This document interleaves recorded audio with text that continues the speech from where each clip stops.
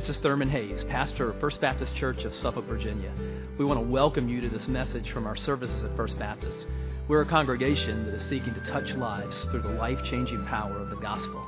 I pray that you'll encounter Christ in His power and love even now as you listen.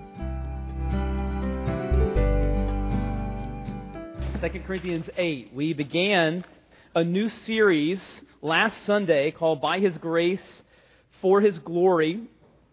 And we're going to work our way through 2 Corinthians 8 and 9. And in your By His Grace, For His Glory booklet, I hope you've got it with you, there's a place for you to take notes today. It's on page 26, and so you can turn there if you'd like to take notes as we move through the text. And also, let me make you aware that we have devotions that I hope you'll take advantage of week by week as we progress toward Commitment Sunday, October the 20th. But this week 2, it's on page 21, so you can kind of go through that this week and use that in your time with the Lord. And also, we showed a video last week that's really informative about our initiative and our renovations and additions to our building and how we can be a part of that. And so if you didn't get a chance to see that, or if you'd like to see it again, it's on our church website, so you can go and check that out. Well, let's prepare to dig into God's Word. 2 Corinthians chapter 8, and we're going to look at verses 8 through 15 this morning. We looked at 1 through 7 last Sunday, and I'm going to go back and read 1 through 7 as well, just to kind of get the flow of everything that's happening here. 2 Corinthians 8, and let's begin with verse 1. Paul says, "We want you to know, brothers, about the grace of God that has been given among the churches of Macedonia. For in a severe test of affliction, their abundance of joy and their extreme poverty have overflowed in a wealth of generosity on their part. For they gave according to their means, as I can testify, and beyond their means of their own accord, begging us earnestly for the favor of taking part in the relief of the saints. And this, not as we expected, but they gave themselves first to the Lord, and then by the will of God to us." And so, just to review, what's happening is that Paul is asking the church at Corinth and some of the other churches that he was working with to take part in this special offering that was going to be for the church at Jerusalem. And the churches in Macedonia were very poor. They were impoverished themselves. But he says that their extreme poverty overflowed in this wealth of generosity. They were so blown away by the gospel, by what Jesus had done in their lives, that they couldn't help but give. And they gave according to their means, and he says they even gave beyond their means to be a blessing to others. And then in verse 6, he says, "Accordingly, we urge Titus that as he had started, so he should complete among you this act of grace. But as you excel in everything, in faith and speech and knowledge, in all earnestness and in our love for you, see that you excel in this act of grace also." And he's talking there about the grace of giving. Now, let's look at our primary text for today, beginning in verse 8. Paul says, "I say this, not as a command, but to prove by the earnestness of others that your love also is genuine. For you know the grace of our Lord Jesus Christ, that though he was rich, yet for your sake he became poor, so that you by his poverty might become rich. And in this matter I give my judgment. This benefits you, who a year ago started not only to do this work, but also to desire to do it. So now finish doing it as well, so that your readiness in desiring it may be matched by your completing it out of what you have. For if the readiness is there, it is acceptable according to what a person has, not according to what he does not have. For I do not mean that others should be eased and you burdened, but that as a matter of fairness, your abundance at the present time should supply their needs, so that their abundance may supply your needs, so that there may be fairness. As it is written, whoever gathered much had nothing left over, and whoever gathered little had no lack. Let's pray. Father, this is your word, and we thank you for it.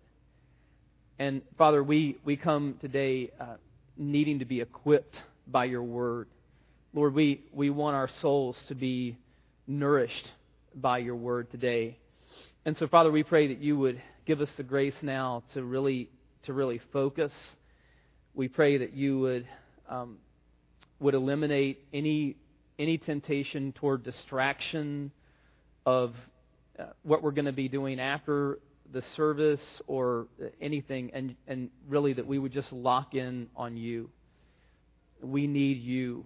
We need your power, and for you to speak through your word now. And so, Lord, we pray that you would do that. Give us the grace to listen, to understand, and to apply. And we ask it all in Jesus' name. Amen. In the classic 1967 film, Cool Hand Luke, Paul Newman plays an inmate, and the warden in the film, he's kind of he's a harsh kind of an imperious sort of a guy, and there was a classic line that emerged from that film, because this warden would look at Luke and the other inmates, and he would say, "What we've got here is a failure to communicate." You know, most problems in marriage especially go back to that one. There are all kinds of things when we get married that we have to talk through, communicate about, and Melissa and I have certainly found that to be the case. And one of the things that we should talk about, obviously, if we're Christians, is our giving through our local church. And we do that when we talk about what we're going. We found through the years really that the discipline of tithing, of giving 10% of our income, is a great discipline. It's a great tool to train us to be generous. But we've also found that really biblically we shouldn't view tithing as a floor, as a ceiling for our giving, but really as a floor, sort of as a baseline, a foundation that we can build from. And through the years, we've increased that, and we've given beyond that 10%, and we keep trying to bump that up. And when we do that, we talk through that, we pray through that. When we have special offerings, our Lottie Moon Christmas offering, or special projects like our building project, that we're praying through that now and communicating about that, what we're going to give. But when we got married, we didn't really have to communicate about whether we were going to give, and the reason for that is not because we were such virtuous Christians or anything like that. It was totally about the example that had been set for us by our parents in the homes that we grew up in.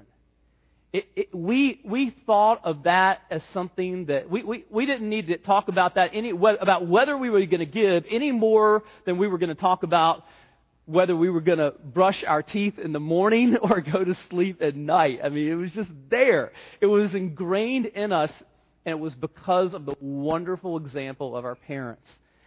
I can still remember, just like it was yesterday, I mean, vividly, I remember my dad calling me, and he had an office built onto our house, and I remember him calling me into his office, and whenever he did that, when he would call me into his office, I knew it was going to be serious time at that point, And now it didn't necessarily mean I was in trouble. Sometimes it did, but I knew at any rate it was going to be serious. And then when I walked in, he would say, "Hey, son, sit down for a few minutes. Let's talk." I knew, this is going to be serious right here, and there's not going to be any TV. This is going to be eye to eye, heart to heart. And a lot of times it was just he wanted to teach me some things. And on this particular day, I so remember it. He said, you see me and your mom, and you see us giving when we go to church and everything.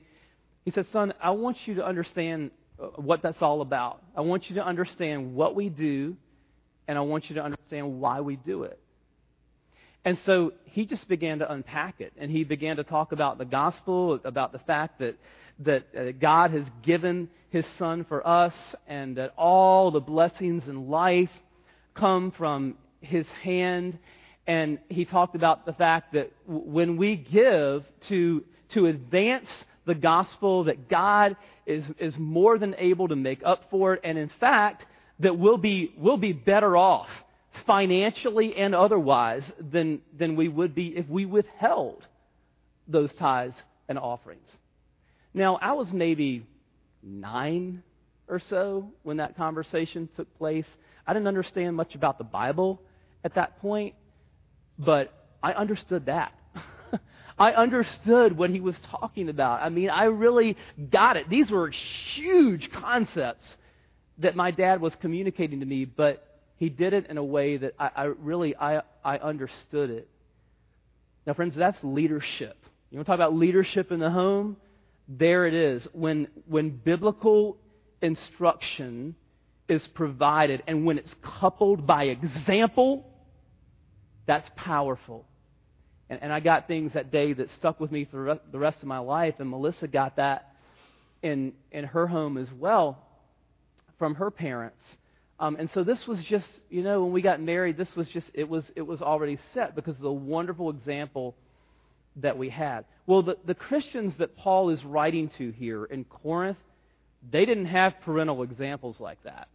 They couldn't have, because they were first-generation Christians. They didn't grow up in Christian homes. None of them did. And so they didn't have the example of their parents, but that doesn't mean that they lacked examples of giving. So let's talk about that first. Let's talk about some examples of giving. And of course, last time we looked at the example of these Macedonian churches. These poor Christians who were so in love with Christ and what He had done for them that they just poured themselves out. They gave so generously to this offering for the church at Jerusalem. And so in light of that, in verse 7, Paul tells the Corinthians, he says, I want you to excel in this grace of giving as well. But now in verse 8, he says to them, I say this not as a command, but to prove by the earnestness of others that your love also is genuine. Now we see something here that was very important to Paul. He wanted them to give from their hearts. He wanted it to be willingness on their part, that it would come from them. And so he doesn't pull rank on them and say, I'm an apostle, and this is what you're going to do. This is how it's going to be. No, he says, I say this not as a command. In other words, I want this to come from you, from your heart. Now, he says the same thing in chapter 9 and verse 7. He says, each one must give as he has decided in his heart, not reluctantly or under compulsion, for God loves a cheerful giver. Paul wants it to come from a heart of joy and gratitude for what Christ has done for them. He wants it to be willing from their hearts. At the same time, he knows that if their hearts really are being transformed by the gospel, that they are going to give, that they're going to want to give, that it's going to show the reality, the genuineness of their faith. And so he says here in verse 8 that this will show that your love also is genuine, that it's real, that Jesus really has become the treasure of your heart. Jesus says in Matthew 6:21, for where your treasure is, there your heart will be also. In the film All the President's Men, Robert Redford and Dustin Hoffman play Washington Post reporters Bob Woodward and Carl Bernstein, and they're assigned to the Watergate investigation. And if you've seen this movie, you know that part of it is that along the way, Bob Woodward developed a secret source of information about Watergate. And he would meet this guy in a parking lot, like a parking garage in the middle of the night. It was really spooky. And this man, who we now know was named Mark Felt, would provide inside information on the case. And one night, Bob Woodward is struggling. He's trying to make sense of it all. He's trying to pick up the trail of what's really happening. And his source says to him, "Follow the money. Follow the money. And you'll understand. You'll be able to put the pieces together of what's happening." Jesus says, if you want to understand something about what you really treasure and value in your heart, follow the money. Evaluate look at your spend. What do you spend your money on? Because what that's going to do is it reveals what we're really passionate about, what we really treasure, what we really value. Well, it was obvious that the Macedonians, the treasure of their heart was Jesus. They were a wonderful example of giving, but the Macedonians were not the ultimate example of giving. In fact, the only reason why the Macedonians were such a wonderful example of giving is because their hearts had been blown away by the ultimate example of giving, which we see in verse 9. Let's check it out. Paul says, "For you know the grace of our Lord Jesus Christ, that though He was rich, yet for your sake He became poor, so that you by His poverty might become rich." What an amazing statement of the gospel this is. It goes back to grace, doesn't it? He says, "For you know the grace of our Lord Jesus Christ." And God's grace is His undeserved, unmerited love and mercy. And in His grace, what happened? Though He was rich, yet for your sake He became poor. How rich was Jesus? Well, the night before He goes to the cross, Jesus prays, "And now, Father, glorify me in your own presence with the glory that I had with you before the world existed." But Jesus, instead of just enjoying that glory or exploiting that glory and leaving us to wallow in our sin and guilt and condemnation, what did He do? For our sakes, He became poor. God became a human being, and not only became a human being, but a human being born in the lowest of circumstances, and a human being who died in the lowest of circumstances on a cross, taking our condemnation upon Himself, so that now for those who have trusted in Jesus, there is no condemnation. Because Jesus took it in our place.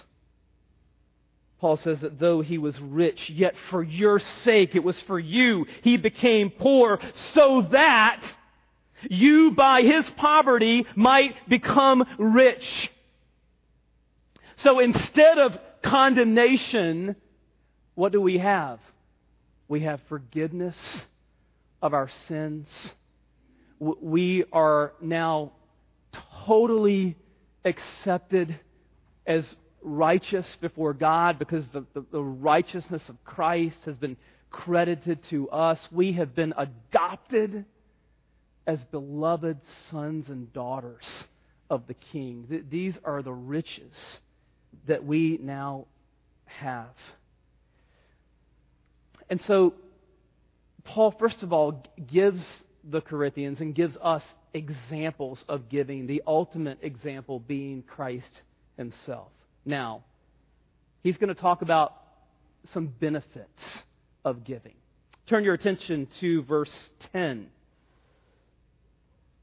Paul says to them, "And in this matter I give my judgment. This benefits you." You would expect him to say, this will benefit the church in Jerusalem. That's who the offering is for. But no, he says, this benefits you. It's going to bless you as givers. And again, this is a theme that we're going to see running through this passage. He's going to say in chapter 9 and verse 6, remember this. Whoever sows sparingly will also reap sparingly, and whoever sows generously will also reap generously.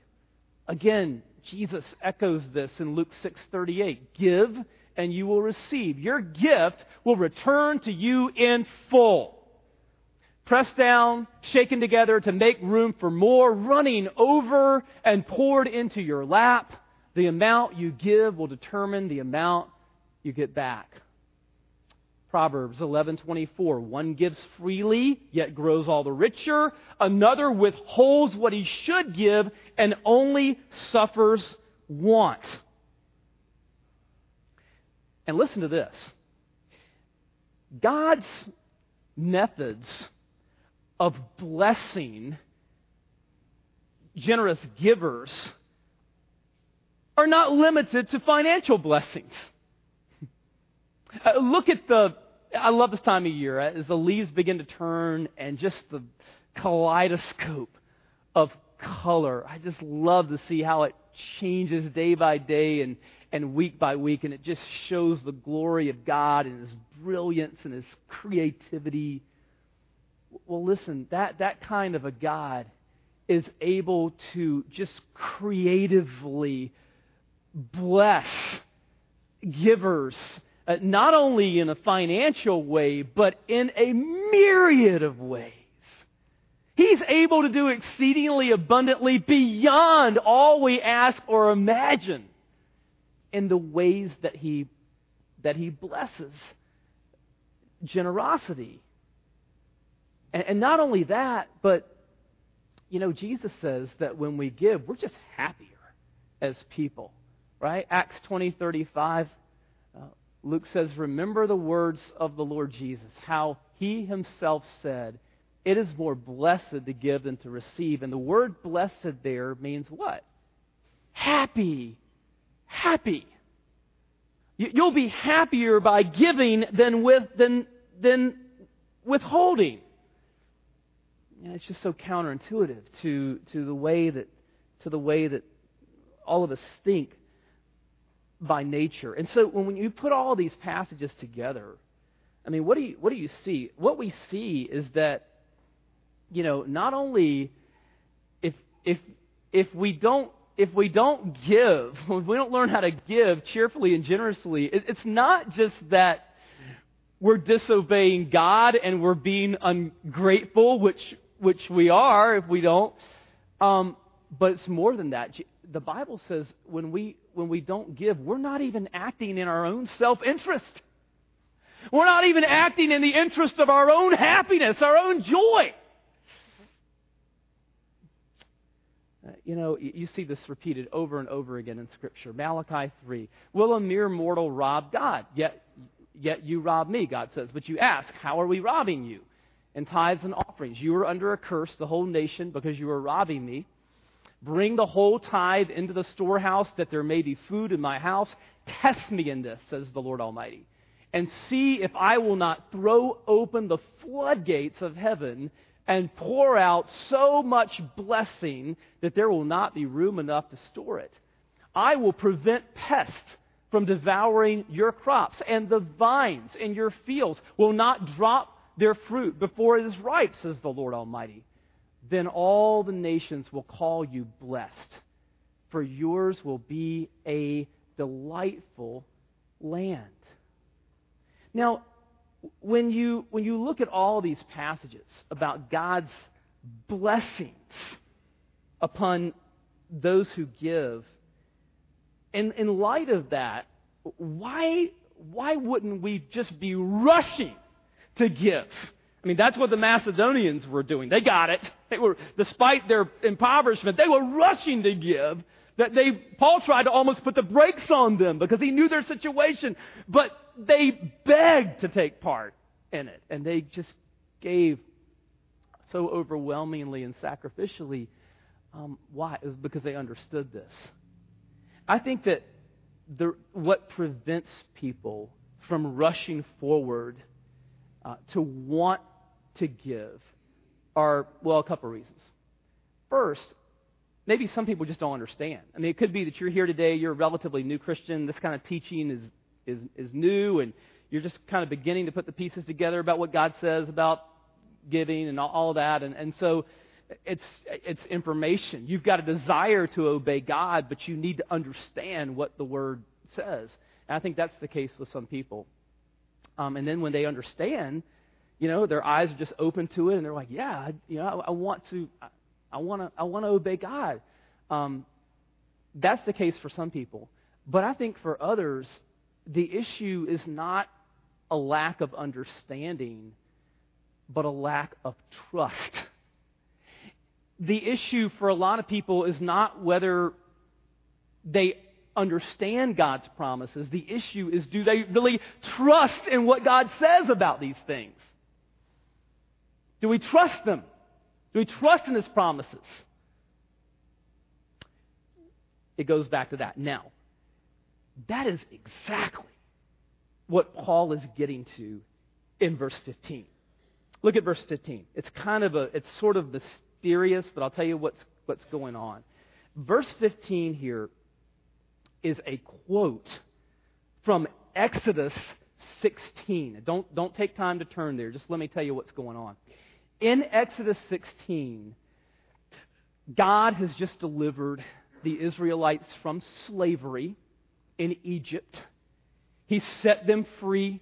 They've just crossed the Red Sea on dry ground.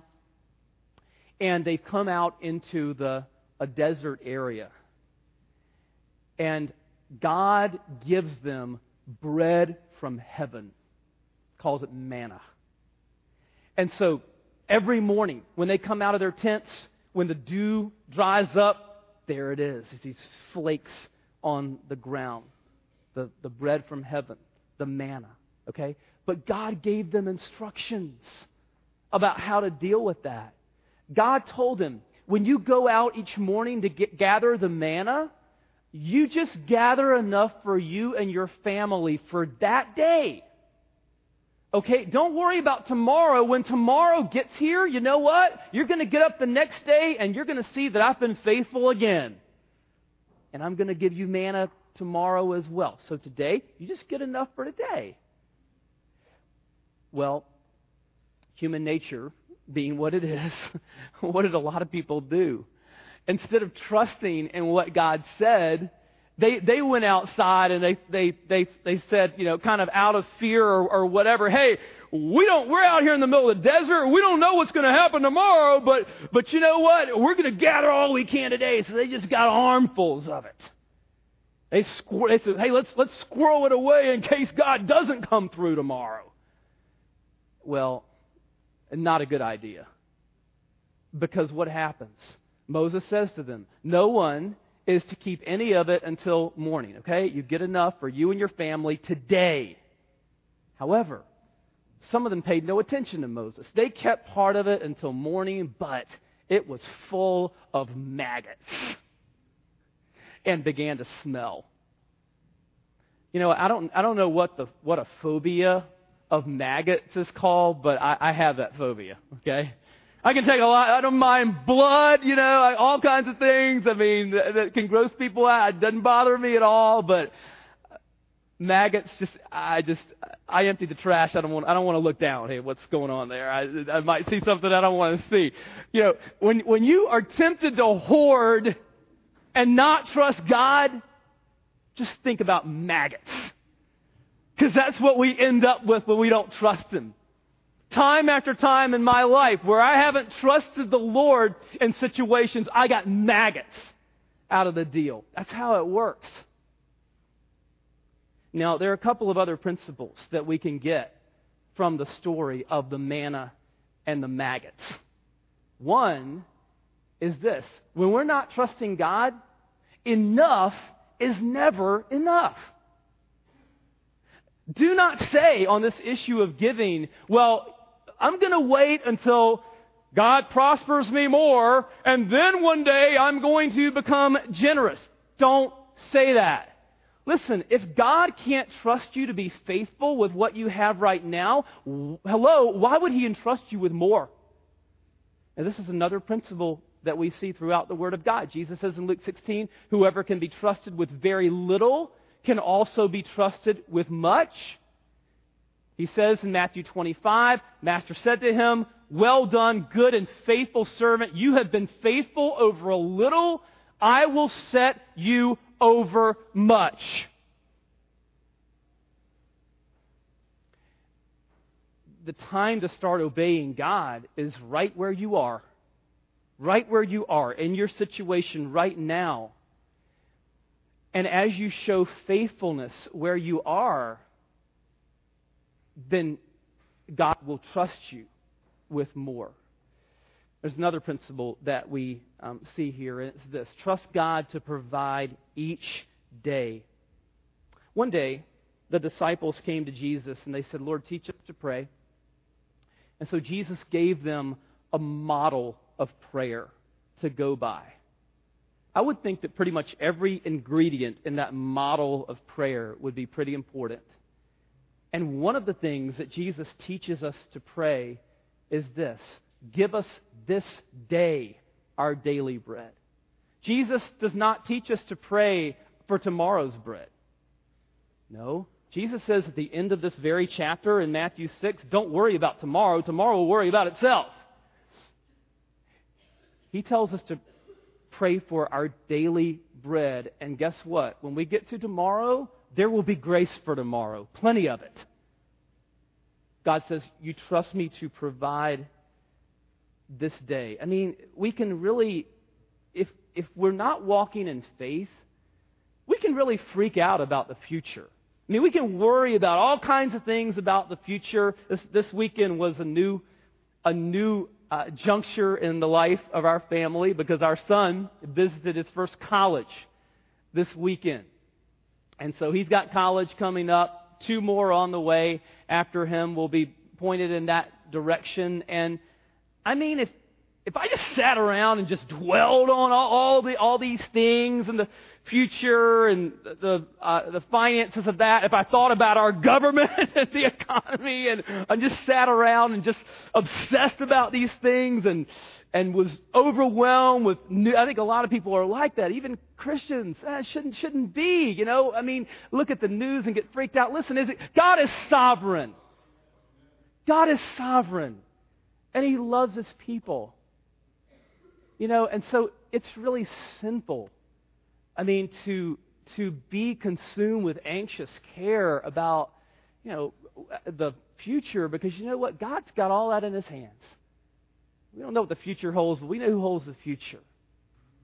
And so He calls us to trust Him.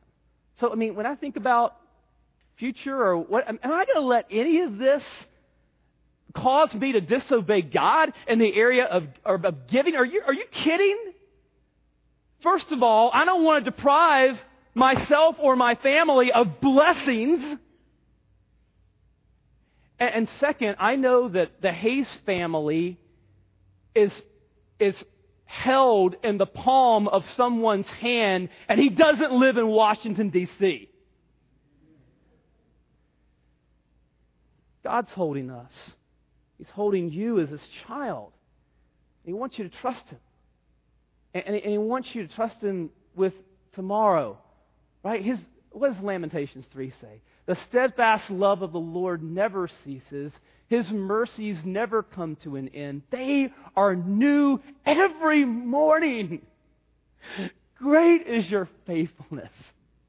And God's just there every day with new, fresh grace, meeting our needs. And listen, if He's already taken care of the greatest need, which is our salvation, listen, His greatest gift includes all His lesser gifts, right? Paul says in Romans 8:32, He who did not spare His own Son, but gave Him up for us all, how will He not also with Him graciously give us all things? Yes. He's already given us the best thing, Jesus, right? He's going to provide everything else that we need in life. Trust Him. Obey Him. Let's pray.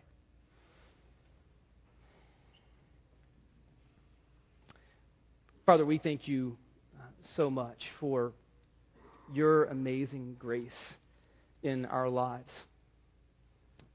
Lord, when we see the extent of Your grace toward us in the gospel, how can we be on the receiving end of so much love, so much grace, and turn around and shut our hearts or our wallets? And we really know that those two things go together.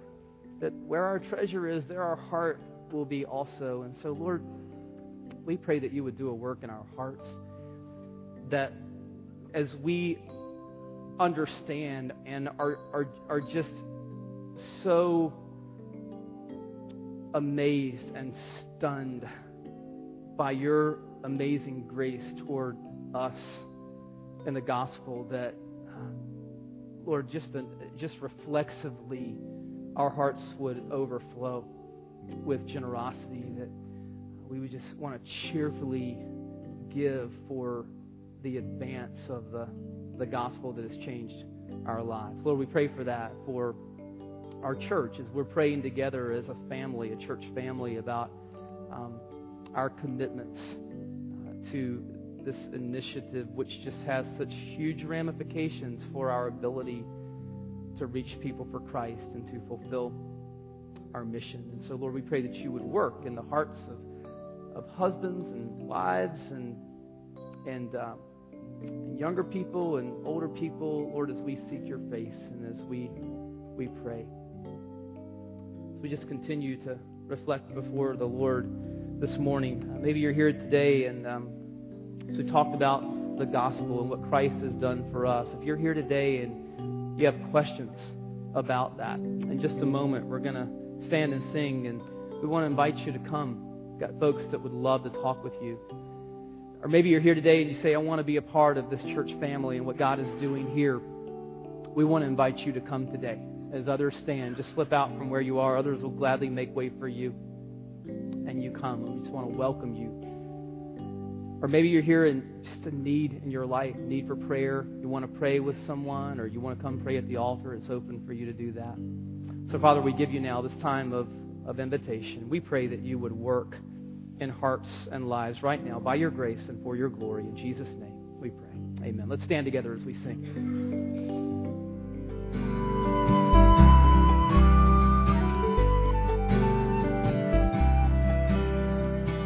I hope you've been blessed by this message. Christ is the answer for every need, now and for all eternity. As someone once said, Jesus plus nothing equals everything, and everything minus Jesus equals nothing. Have you trusted in Jesus as your Savior? If not, why not now? His arms are open wide to receive you. It may help to pray a prayer like this. Father, I know that You are holy and that I have sinned and fallen short of Your glory. I know that You are a righteous God who must punish sin, but I believe that Your Son Jesus took my punishment for me, died in my place, and rose from the dead so that I could have eternal life. Right now, I turn to Jesus and trust in His finished work for me. In His name I pray. Amen. You know, the Bible says this in John 1:12. To all who did receive Him, who believed in His name, He gave the right to become children of God. And that means that if you've received Christ, God has adopted you as His beloved child, His very own son or daughter. Just imagine it. Almighty God, the Lord of this universe, the one who possesses all authority in heaven and earth, is now your loving Father, and you are His child. You say, I love Him. How can I honor God with the rest of my life? Well, when you love someone, you want to spend time with them. We get to know God through His Word, through prayer, and through His people. I would encourage you to pick up a copy of the Bible and begin to read it. Begin to pour out your heart to Him in prayer. And find a church family where the Bible is preached, where Christ is exalted, and where His love is flowing. If you're local, I want to invite you to the church I pastor, First Baptist Church of Suffolk, Virginia. I'd love to meet you and help you in your Christian journey. I would love to connect you to some other people who love the Lord and who would love you too. Come to one of our services. We worship at 8:30 and 11 on Sunday mornings. Be sure to speak to me before or after the service. Maybe you live outside our area. I'd love for you to write me. My email is pastor@fbcsuffolk.org. Tell me what God is doing in your life. If you have spiritual questions I could help you with, please let me know. We're on this journey together.